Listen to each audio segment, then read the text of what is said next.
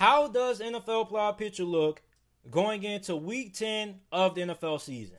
Now, the NFL recently expanded the playoffs to 7 teams. And for those of you guys who are a little bit confused about how this new 17 playoff format is going to work, I'm going to be explaining it to you guys, breaking it down to you guys so you guys can understand. So, each conference will have 7 teams participating in the playoffs. And out of those 7 teams, only one team from each conference will have a first round bye. Now, in the past, 2 teams will have a first round bye. You have your 1 seed and your 2 seed who normally used to have the first round bye. Now, this year with the new 17 playoff format, only 1 team from each conference will have a first round bye, which is going to be given to the team who has the number 1 overall seed. Now, the other 6 teams will be competing on wild card weekend. Now, the first 4 teams who win their division, those guys are going to be hosting their wild card matchups. So, the 2 seed will be hosting the 7th seed, the 3 seed will be hosting the 6th seed, and the 4th seed will be hosting the 5th seed.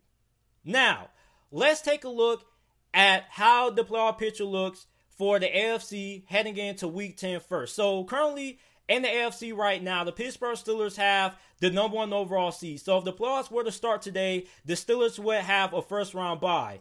They currently have a record of 8-0. They are the only remaining team left in the NFL with an undefeated record. The Kansas City Chiefs have the number 2 seed. They're currently 8-1. The Buffalo Bills have the number 3 seed. They are currently 7-2. And the Tennessee Titans have the number 4 seed with a record of 6-2. Those are your 4 divisional winners. So those 4 teams, excluding the Pittsburgh Steelers, will be hosting their wild card matchups if the playoffs were to start today. The other 3 teams are the 3 teams that are in the wild card spot. They will be traveling on the road to face whoever has the higher seeds of the teams that they play. So, the Ravens have the number 5 seed with a record of 6-2. The Raiders have the number 6 seed with the record of 5-3. And the Miami Dolphins have the 7th seed right now for a record of 5-3. Now, even though the Raiders and the Dolphins currently have the 6 and 7 seed, really, they're currently top the other teams who are in the hunt, like the Cleveland Browns are in the hunt with a record of 5-3. The Colts are 5-3, and the Denver Broncos and the New England Patriots are on the outside looking in, with both having records of 3-5. So the 6 and the 7 seed are pretty much up for grabs. The Browns, the Colts, the Raiders, the Dolphins, they're all jockeying for those wild card spots as of right now heading into week 10.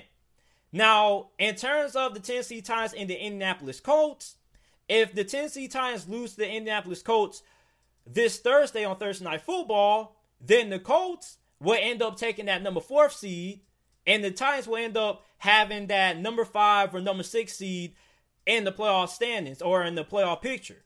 So, with the Colts and Titans playing this Thursday, there's going to be a lot of playoff seeding and a lot of playoff implications at stake in that game, because that's going to be to decide who's going to end up taking control of the AFC South.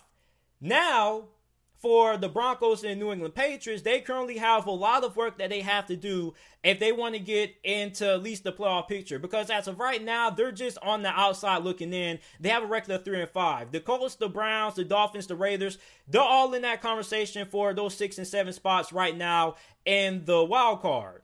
Now, for the Pittsburgh Steelers, if they lose this week to the Cincinnati Bengals, then they're going to be tied for the number 1 overall seed with the Kansas City Chiefs. So that is how things look in terms of the playoff picture for the AFC conference. Now, the NFC has a lot going on right now, because there are currently 3 teams right now that are tied for that number 1 overall seed in the NFC. You have the Seattle Seahawks at 6-2, the Packers at 6-2, and the New Orleans Saints at 6-2. All 3 of those teams are battling to see who's going to end up having that number 1 seed.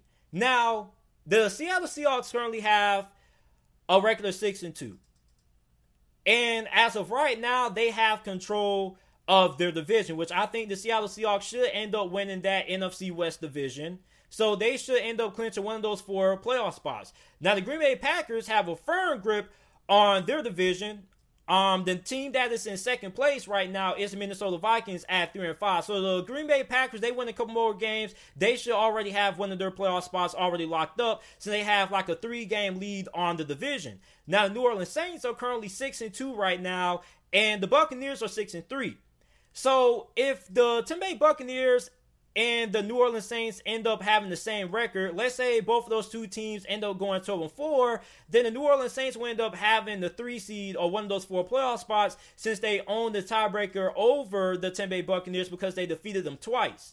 So the Philadelphia Eagles have the 4th seed right now, and the reason why the Philadelphia Eagles have the 4th seed right now is because they are currently number 1 in the division. A lot of you guys may be a little bit thrown off by the record. You're probably going to be like, JT, how are the Philadelphia Eagles a higher seed than the Buccaneers and the Cardinals and the Rams when they have a worse record? The reason for that is because they're currently number 1 in their division. If you win your division, regardless of your record in your division, you automatically get one of the you automatically get one of the first 4 seeds in the playoffs. So if you win your division, you automatically clinch one of those first 4 seeds in the playoffs, and you automatically host a home field game for the first round of the playoffs. So the Philadelphia Eagles have a record of 3-4-1. They have the 4th seed. I know that may look a little bit weird, but that's how it goes. If you win your division, regardless of your record, you clinch one of those first 4 seeds in the playoffs. Now, the Buccaneers currently have the 5th seed with a record of 6-3. They have a 1-game lead on everybody else. The Cardinals have the 6th seed with a record of 5-3.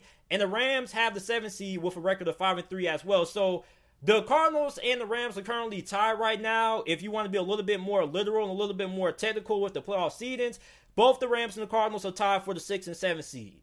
Then you have the Chicago Bears, who are in the hunt at 5-4.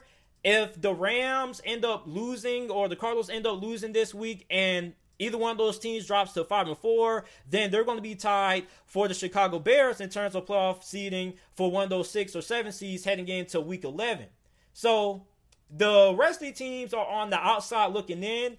For you to be on the outside looking in, you are nowhere close. You're kind of like a game or 2 back for being in the hunt. So the 49ers, the Vikings, and the Lions are all 3 on the outside looking in. The 49ers are 4-5 right now, and the Vikings are 3-5, and the Detroit Lions are 3-5 as well. So those teams, the 49ers, the Vikings, and the Lions all have a lot of ground to make up if they want to be in the playoff conversation right now. So those teams are on the bubble. The Chicago Bears are on the outside looking in. All they really need is for the Rams or the Cardinals to lose, and they're pretty much will be tied for one of those playoff spots. So, for the Chicago Bears, if they win this week and the Cardinals or the Rams lose, they will overtake one of those teams for either the 6th or the 7th seed. So, if one of those 2 teams loses and the Chicago Bears win, then they're going to end up jumping into the playoff conversation. They're going to end up having either that 6th or that 7th seed. So this is how the playoff picture looks heading into week 10 of the NFL season. I know it may sound a little bit confusing for a lot of you guys watching because this is the first year of the new playoff system. I hope I was able to explain it the best way possible. Let's go over the NFC one more time. So the NFC has 3 teams that are all tied for the number 1 overall seed. The Packers, the Saints, and the Seahawks all have a record of 6-2. The Eagles have the number 4th seed right now. They have a record of 3-4-1. The reason why they have that 4th seed right now is because if you win your division, then you end up clinching one of those first 4 seeds in the playoffs, and you end up hosting a home field game for the first round of the playoffs. The Buccaneers are number 5 right now with a record of 6-3. The Cardinals and the Rams are both at the 6th and 7th seed. They both have a record of 5-3. If one of those teams loses this week and the Chicago Bears end up winning, then the Chicago Bears will end up overtaking one of those teams, whoever ends up losing. And for the 49ers, Vikings, and the Lions, all 3 of those teams are on the outside looking in. So this is it for my NFL Week 10 playoff picture update. Let me know what you guys think about the playoff race so far. Let me know who you guys think is going to end up taking that 6 or 7 seed. Do you think Chicago Bears are going to win this week? Do you think the Cardinals or the Rams are going to be able to lose or hang on to their spots? Let me know. Make sure you guys like the video and subscribe to the channel. And if you're listening to this on podcast format, make sure that you guys go ahead and share this podcast with your friends, your family, your acquaintances on social media. Also, make sure that you leave the podcast a 5-star review if you haven't already. And thanks for listening. Thanks for watching. And take care. Should Raheem Morris be the permanent head coach for the Atlanta Falcons? Now, for those of you guys who don't know who Raheem Morris is currently the interim head coach for the Atlanta Falcons. He took over a couple of weeks ago when the Atlanta Falcons fired Dan Quinn. And ever since Raheem Morris has become the interim head coach for the Falcons, they've been 3-1. And this Falcons team under Raheem Morris looks like a completely different team than it did under Dan Quinn. I mean, they're finishing games. They're not blowing leads. I think the only game that they blew a lead in under Raheem Morris was against the Detroit Lions, which was because Todd Gurley, instead of taking the knee, he went ahead and he scored a touchdown, which gave the Detroit Lions opportunity to go down the field, which Detroit went down the field and scored and won the game. But other than that, that was the only loss that Raheem Morris has suffered ever since he's became the interim head coach for the Falcons. He destroyed the Minnesota Vikings week 6, 40-23. Week 8, they beat the Carolina Panthers, which the Panthers are a pretty solid football team. And just recently, they defeated the Denver Broncos 34-27. And what's more impressive is that this defense under Raheem Morris hasn't allowed 30 points. The most points that this defense has allowed has been 27, which came against the Denver Broncos. So this defense looks improved. This team looks improved. They're not giving up big leads. Like every time the Falcons get a big lead in the game, everybody says, oh God, here we go again. Or the Falcons are going to once again blow another lead. And haven't really seen that aside from the game and the loss to the Detroit Lions. So if you're a Falcons fan, you got to be looking at Raheem Morris. You got to be saying, if Raheem Morris keeps this up, should he be the Falcons head coach permanently for the next couple of years or so? Now, here's what I think about this. I think that at the end of the season, when you're going through the process is bringing in new head coaches for interviews, Raheem Morris has to be the guy who has to be first in line. And me personally, I would hire Raheem Morris. And the reason why is because I don't think there are really any other good head coaching candidates out there aside from Eric Bieniemy, the offensive coordinator for the Kansas City Chiefs, and defensive coordinator for the 49ers, Robert Saleh. Now, I don't really know how hot of a commodity Robert Saleh still is because, the 49ers have dealt with a lot of injuries, so I don't really know how people still feel about Robert Saleh. But we know Eric Bieniemy is pretty much going to be the hottest head coaching candidate this upcoming offseason, and he pretty much will be going to the Houston Texans, partner up with Deshaun Watson. So when you look at the coaching carousel, not really a lot of hot names out there. I think if I'm the Atlanta Falcons, if you can't get Eric Bieniemy, I think Raheem Morris would be the next best thing. And I know it may be a little bit too early to jump on the Raheem Morris bandwagon as him becoming the new head coach for Atlanta, but think about it this way. Think about how this team has responded to Raheem Morris. And remind you that this is an Atlanta Falcons team that a lot of people are saying that they should just go ahead and tank, try to get a guy like Trevor Lawrence or try to get Justin Fields. And instead of tanking, this team is actually coming up and they're performing really well. And it's not like they beat any completely bad teams. Like, they have played some bad teams, but they have beaten a pretty good team, a pretty good Carolina Panthers team.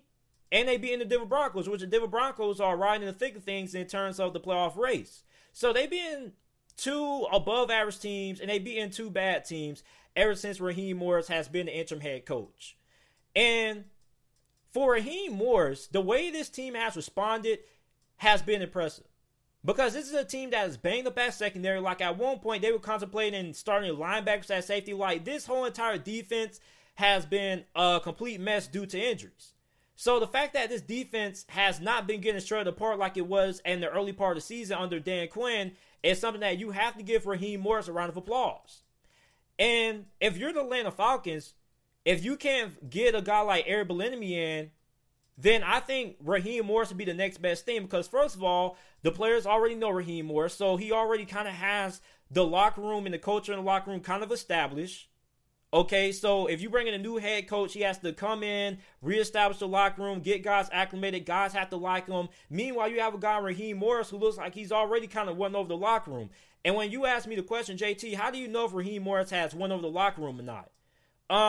Do you see how the Atlanta Falcons have responded?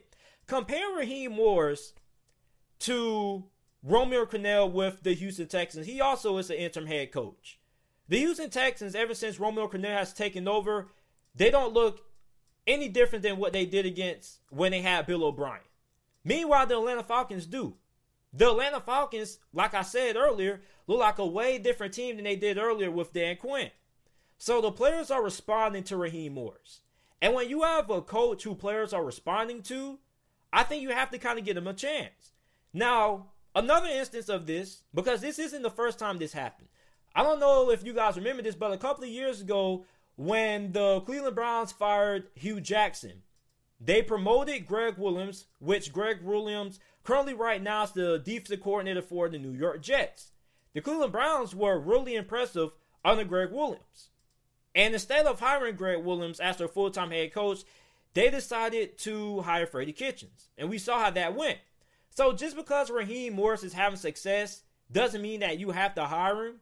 I mean, you can at least give him an interview, but that doesn't mean you have to hire him. Like, if you're the Atlanta Falcons owner and you see a guy who you think may be better than Raheem Morris, by all means, go ahead and hire him. But me, when I'm looking at the coaching carousel and I'm looking at the coaching candidates that are out there, it's not really a lot of guys who really impress me. Pretty much the only guy is Eric Bieniemy, and then you have Robert Saleh, who is in tier 2, but I don't really know how a lot of teams are still feeling about Robert Saleh right now. So, not really a lot of hot head coaching candidates out there like there was last year. And when you look at that, I would go ahead and hire Raheem Morris, because I don't think Raheem Morris is going to do any worse than any other head coaching candidates out there. Like, I think Raheem Morris pretty much would be the next best thing aside from Eric Bieniemy if you are the Atlanta Falcons, because Robert Saleh, like I said, the 49ers have been really shaky. They struggled with injuries this year. I still want to see a little bit more out of Raheem Morris before I hire him as a full-time head coach like Eric Bieniemy. Eric Bieniemy has been in the conversation to be the next guy in line to get a head coaching job for like the last 3 years due to the work that he's done with Patrick Mahomes and that Chiefs offense. But I think the next best thing would be Raheem Morris. And I know Raheem Morris has struggled as a head coach in the past, like he was the head coach for the Tampa Bay Buccaneers, didn't do all that well. But just because you fail at something one time doesn't mean you can fail again. Like, it's a lot of head coaches who failed in their first stops, like Bill Belichick failed with the Cleveland Browns. Tony Dungy failed with Tampa Bay. So just because you fail one time doesn't mean you can't succeed. And that's just in life in general. Just because you fail one time at something doesn't mean you shouldn't be given another opportunity. Now, if Raheem Morris is given another opportunity and he stinks, albeit, I think Raheem Morris is the second best option currently right now on the head coaching market. And for the Atlanta Falcons owner, I mean, I will hire him, because I don't think you're going to get Eric Bieniemy. I think Eric Bieniemy, without a doubt, is going to the Houston Texans with Deshaun Watson. I think he's just a better fit there. And with Raheem Morris, the way that he's been performing right now as an interim head coach, I think you have to have him as number 2 on your list behind Bieniemy. So when you look at how the locker room is responding to Raheem Morris, and you look at how this Atlanta Falcons defense has had a complete overhaul ever since he's taken over, you have to take that into consideration. So me personally, I would hire Raheem Morris, because I don't think there are any better coaching candidates out there that I can think of off the top of my head that would be better than what Raheem Morris is right now. And just because Raheem Morris failed in Tampa Bay doesn't mean he's going to fail again with Atlanta. So, you guys let me know how you guys feel about Raheem Morris being a permanent head coach for the Atlanta Falcons. I say, hey, why not give him a shot? The Kansas City Chiefs or the Pittsburgh Steelers? Who is the best team in the AFC right now? And this is a really tough question, okay? Because the Pittsburgh Steelers are currently 8-0. They are the only remaining undefeated team left in the NFL. And you have the Kansas City Chiefs. The Kansas City Chiefs are 8-1. Their only lone loss came to the Las Vegas Raiders. So when you look at the Pittsburgh Steelers, we know that they have the best defense in the NFL. And for the Chiefs, they have a pretty good defense in their own right, a top 10 defense in my opinion, and they have one of the top 3 offenses in the NFL. Okay? So this is a really tough decision in picking who is the best team in the AFC, because both of these two teams are really good. But I'm going to have to side with the Kansas City Chiefs. And here's why I think the Chiefs are a better team than the Pittsburgh Steelers. Even though the Steelers have the better record, I believe the Chiefs are a better team. The Kansas City Chiefs are a better team than the Pittsburgh Steelers because they execute better than the Pittsburgh Steelers. When you watch the Chiefs play a team like the New York Jets, they blow them out. The game is not even close. Meanwhile, you have the Pittsburgh Steelers who are getting into dogfights with the Dallas Cowboys. Teams that the Pittsburgh Steelers should blow out, they have a tough time dominating them. And I'm not saying that the Steelers are not a good team because of that. I'm just saying that the Kansas City Chiefs are a better football team than the Steelers because they are a more dominating team. They dominate the teams that they're supposed to dominate. Meanwhile, the Pittsburgh Steelers, they just skate by the teams that they're supposed to beat. If the Dallas Cowboys played the Kansas City Chiefs, that game would not even be close. Meanwhile, the Pittsburgh Steelers played the Dallas Cowboys, and the Cowboys gave the Steelers all they could handle. The Steelers almost walked out of Dallas with an L. And the main reason for why the Steelers aren't as good as executing as the Kansas City Chiefs is because of their offense. You see, I look at the Pittsburgh Steelers offense like a lawnmower. For those of you guys who have those lined up lawnmowers that you have to, put a little string to start up, that's what the Steelers offense is. So you guys ever woke up Saturday morning, you go put your shoes on, get dressed, and you get ready to cut the grass.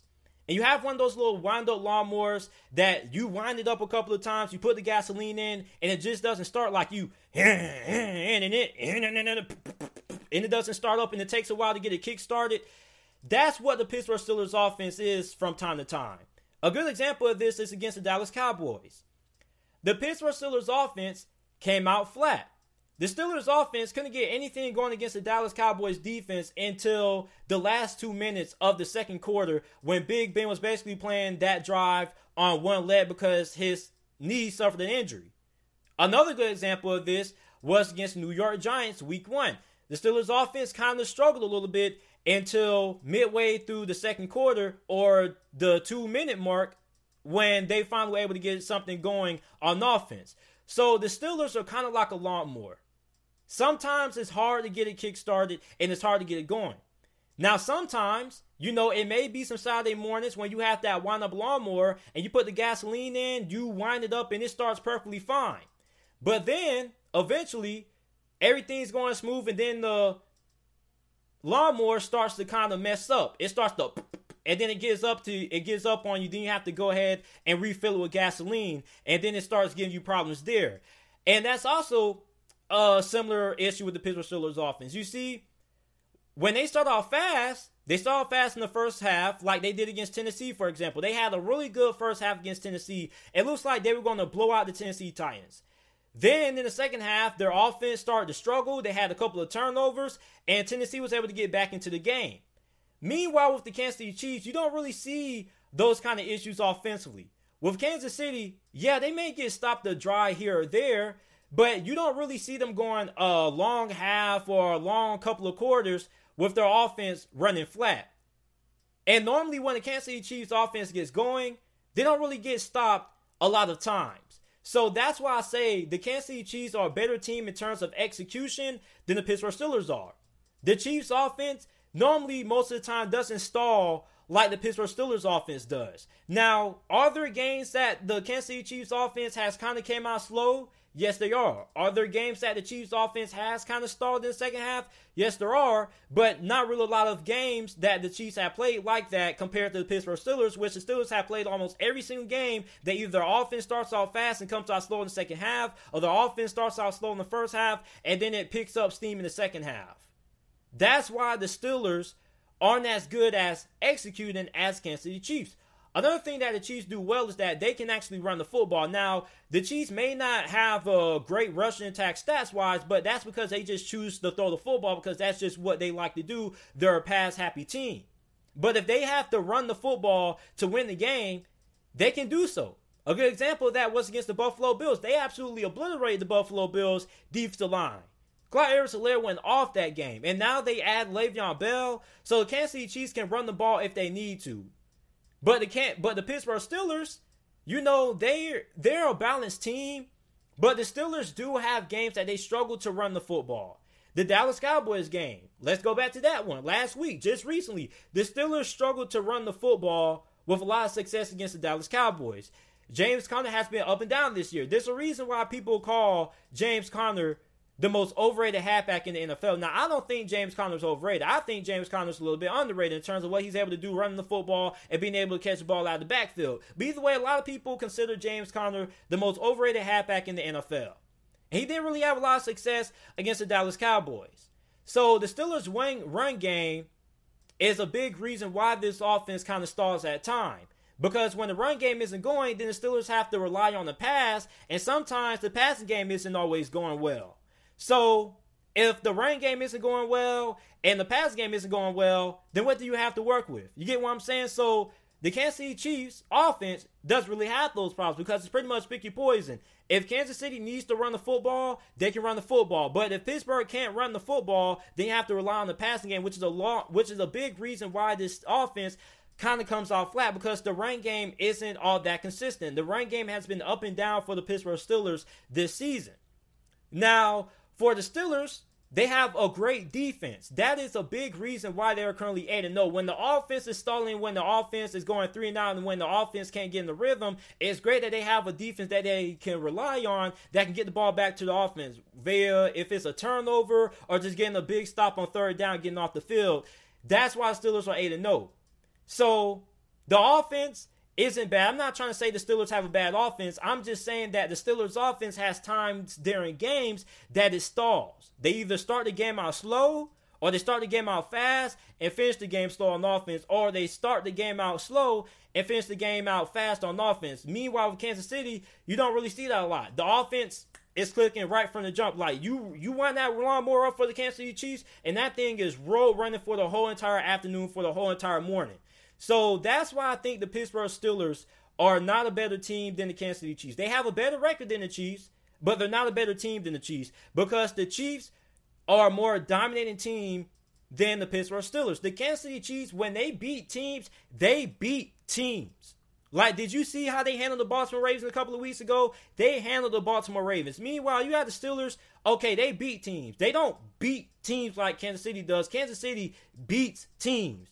Pittsburgh just beats teams, but the Kansas City Chiefs, they beat down teams. Like, let me give you guys a good analogy.